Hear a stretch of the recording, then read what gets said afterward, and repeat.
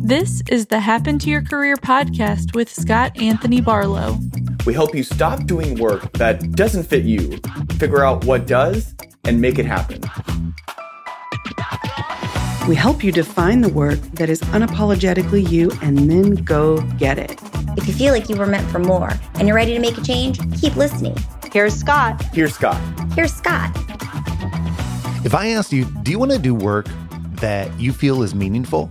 Many people would give me a very concrete yes, and they have. But what if I asked you, what does meaningful work mean to you? That answer would likely take a lot longer for you to come up with. That's because there are many areas to consider when thinking about what creates meaningful work for you. And you can't copy someone else's definition of meaningful work. This is something you have to figure out for yourself. To help you cut through all the chatter, we use the Ideal Career Profile here at HTYC. The Ideal Career Profile, or what we call the ICP, is a picture of the who, what, when, where, and how you are targeting your ideal career.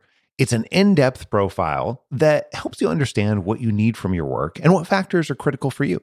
Think about the ICP as a big checklist of all the criteria you need for your personal version of fulfilling work. But before you get ready to create your own profile of meaningful work, you first must understand the elements that contribute to a fulfilling career. Many things have an impact on fulfilling work, but there are 7 key elements that have a significantly higher impact than all others. Number 1, contribution. This is particularly how you're helping other people and how you're contributing to the world, the way that you show up in a way that's valuable to others. Flexibility and autonomy. Do you have the freedom and flexibility that you need and want? Does that align with the right version of autonomy? Because as it turns out, no one likes micromanagement. So the opposite of that is autonomy and flexibility. Number 3, quality of life. How does your work contribute to all of the other areas that aren't work? Is it supporting that? Number 4, growth. Growth means how are you learning and growing as an individual, as a human being? And do you have the right variety of challenges for yourself and the right variety of feedback to develop yourself? Number 5, signature strengths. Think about signature strengths is when you are operating as your most truest self, particularly the areas that you can't stop doing. A lot of times when we think about strengths, we're actually not thinking about what we consider to be signature strengths. Number 6, supportive people. Who are the right people that you want to spend your time around? Who are the people that bring you up as opposed to down? Do you have those people in your life, particularly at work?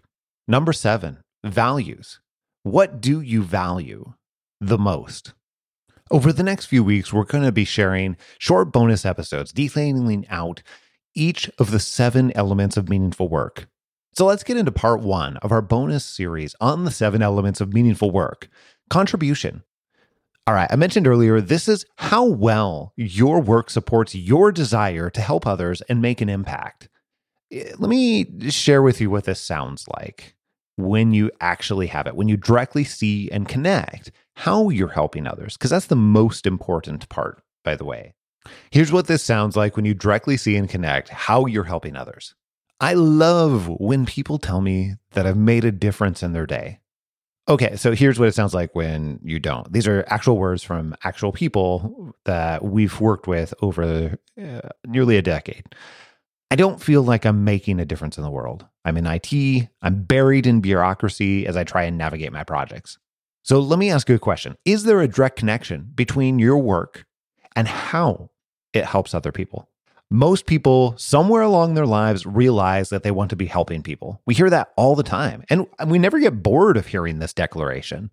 But couldn't we argue that every job in the entire world is helping people in some way or another? I think so. So you have to define your own version of how you want to help others. The scope of helping others can vary widely. The most important factor here is, can you directly see and connect the how of helping others?